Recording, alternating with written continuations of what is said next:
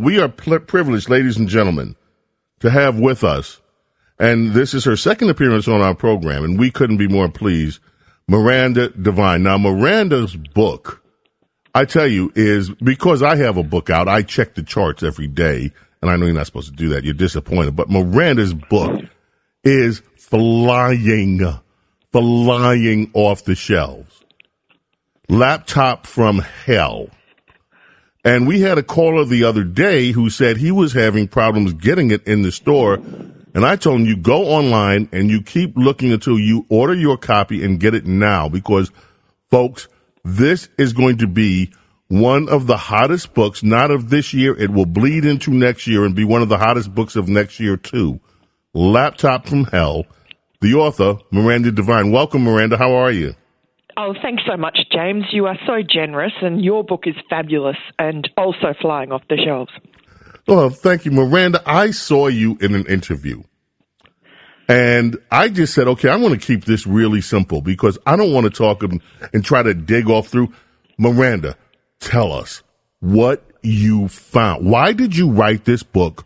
What did you find the most important thing that people need to know about the laptop from hell? Look, I wrote it because Rudy Giuliani had given us the laptop last year. 3 weeks before the election, we ran the first story written by Emma Jo Morris in the New York Post. And that story was immediately censored by big tech, by the rest of the media. And Joe Biden's campaign just tried to ignore it. And then you had John Brennan and James Clapper and all those characters from the intelligence community who were responsible for a large part of spreading the Steele dossier Russia hoax against President Trump. They were all involved. They were all in it. The fix was in, and I just felt that the only real way that the American people would be able to see the full truth about basically about Joe Biden, what sort of person he is, the really destructive influence peddling operation that he and his grifter family had been running around the world, starting when he was vice president. But he had been running this kind of influence peddling operation from Delaware since he became a senator 4 decades ago. So he makes out that he is, humble, lunch pail Joe Biden from Scranton, the poorest man in Congress, et cetera, et cetera. He lives a champagne lifestyle, and so does his entire family. They are the absolute embodiment of white privilege. And what they have done is damage America's national interest through greed. And we know, particularly with China, but also with Russia, that Hunter Biden, Joe Biden's son, whose laptop this is, that he abandoned in a MacBook repair shop in Delaware, Hunter Biden, who was a crack addict, was swimming in the inner sanctum, the very top of the inner sanctum of both Vladimir Putin in Russia and President Xi Jinping in China. And they were making money from selling Joe Biden's name, and Joe Biden was also in on the fix. And we know that not just from the laptop, but from the other pieces of the jigsaw puzzle, which include Tony Bobulinski, American hero, a patriot, a former, a naval veteran, and a successful businessman in his own right, who got caught up in this Biden mess and was deputized by Joe Biden to sort of run the latest joint venture with China, and it all went pear-shaped. And before the election, Tony Bobulinski stood up and he told the American people what was going on, and he gave the contents of his phones, all his documents and WhatsApp messages and so on with Hunter and his partners and Joe Biden, and he gave them to the FBI. I also had a copy, and that's why the book is more than the laptop.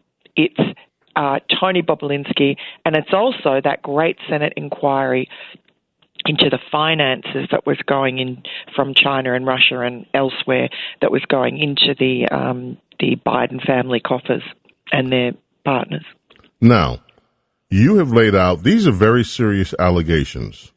When you say that there has been, not just with Hunter Biden, but proof that the entire not the entire family, but many members of the family have benefited from pretty much selling and exploiting Joe Biden's political office as vice president, and we assume now as president, that this would cause members, the honest members of the FBI, the Department of Justice, and also relevant congressional agencies tasked with oversight to take a closer look, even though, as you said, this story was pretty much expunged by social media and ignored by mainstream press outlets in the lead up to the last election. What has been the reaction, if any, number one, that you have received personally or not, or that have been in the mainstream press since your book has gone to publication? Well, first off, we know that the FBI and that authorities in Delaware are investigating Hunter Biden and also his uncle Jim Biden, who's Joe's younger brother, who is also in on this scheme, and whether it be for tax evasion or tax issues, which Hunter Biden himself has admitted that investigation is going on, but also his foreign dealings and money laundering is another allegation. So we know those inquiries are going on. We don't know what will come of those. But we also, I've been told that after the 2022 midterms that if the Republicans do take back the Senate and the House, that there will be proper investigations into the revelations, that I cover in my book. And we, Chuck Grassley and Ron Johnson, two Republicans who did that inquiry last year, they did a really good job, and they had access to Treasury Department documents showing, the money trail, tens of millions of dollars, or at least millions of dollars, 6 million here, 1.5 million here, coming in from China and Russia into bank accounts associated with Hunter Biden's partners. Now, they did a great job, but they were traduced as being agents of the Kremlin. The Democrats quite successfully muddied them up and made their whole investigation appear, or to the media that were willing to accept that to be some sort of Russian disinformation operation, just the same as the New York Post story. So the Democrats are working very, very hard to discredit anything that comes out about this very damaging story about Joe Biden. I mean, the media has sort of known that Joe Biden's been running this, basically profiting off his name and his, immense power that he had as vice president. A lot of it's been out in the open, but there's never been any real evidence. And the laptop and Tony Bobulinski and the Grassley Johnson report gives evidence, actual concrete evidence, that is enough at least to have people subpoenaed and brought in to testify. And I think it's an important story because Joe Biden lied to the American people.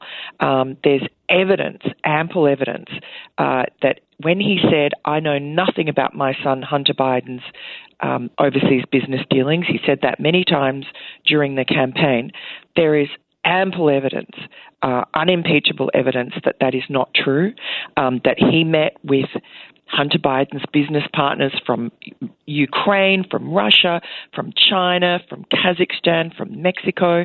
And in fact, the White House admitted that he did go to that dinner at this Italian restaurant in Georgetown in Washington, D.C., when in 2015 when he was vice president, and he met Hunter's business partners from 3 countries there, from Ukraine, from Russia, and from Kazakhstan.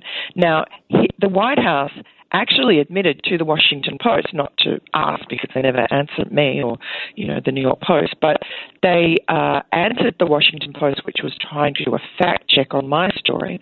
And they said, yes, Joe Biden did go to that dinner at Cafe Milano, but he was only there for a very short time, and he did not go for any nefarious purposes. So the story changes depending on how much they think they can get away with denying. Okay, let me ask you a question about that, because you now have Joe Biden meeting with these heads. Has Hunter Biden ever registered as a lobbyist for a foreign government?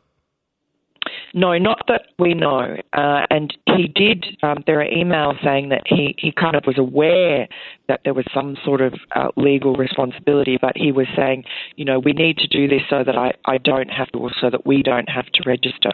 But I don't know the ins and outs of that law. And really that law, the Foreign Agent Registration Law, came into being many years ago, many decades ago, and was hardly ever used. But it was brought out and dusted off during the Trump administration, so that some of the people that worked for him, like Manafort, like Paul Manafort, exactly. Exactly. Yeah. Could be damaged, could be, charged with something. So what's good for the goose is good for the gander. I mean, if there's a law like that on the books, it seems to my untutored, non-legal eye that there should be cause for at least an investigation into that, and I understand there is one.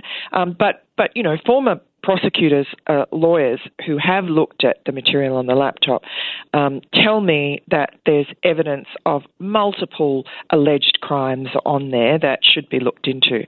And we know that the FBI has had the laptop since 2019. We know that Hunter Biden lost, in his own words, at least 2 other laptops. And people sort of are skeptical about, why would he lose his laptop? Why would he be so reckless? He was a crack addict. And he has admitted that in his own memoir. And, there's so much evidence of it photographically and every other way on the laptop, and from evidence from people I've talked to who knew him during that time. He was in the grips of a powerful addiction, and no one would wish that on their worst enemy. But that is the fact. And he just wasn't able to function as a proper human being during a lot of the period covered in that 9 years that's the laptop covers. That's most of Joe Biden's vice presidency. He couldn't answer, phone messages, he couldn't answer emails, all his sort of daily, he couldn't pay his alimony on time, he couldn't pay his bills on time, all that sort of daily operating things that the rest of us have to go through was done for him by others. And he spent weeks on end on benders. He loved to go to the Chateau Marmont in Los Angeles, and in his own memoir, he writes about what he called an ant trail of drug dealers and hookers, prostitutes that used to come through his hotel room and steal everything in sight. They'd steal the towels. They would steal the pillows. They'd steal the sheets. They would order Dom Perignon on his cab. They would steal his wallet. They would steal his phones.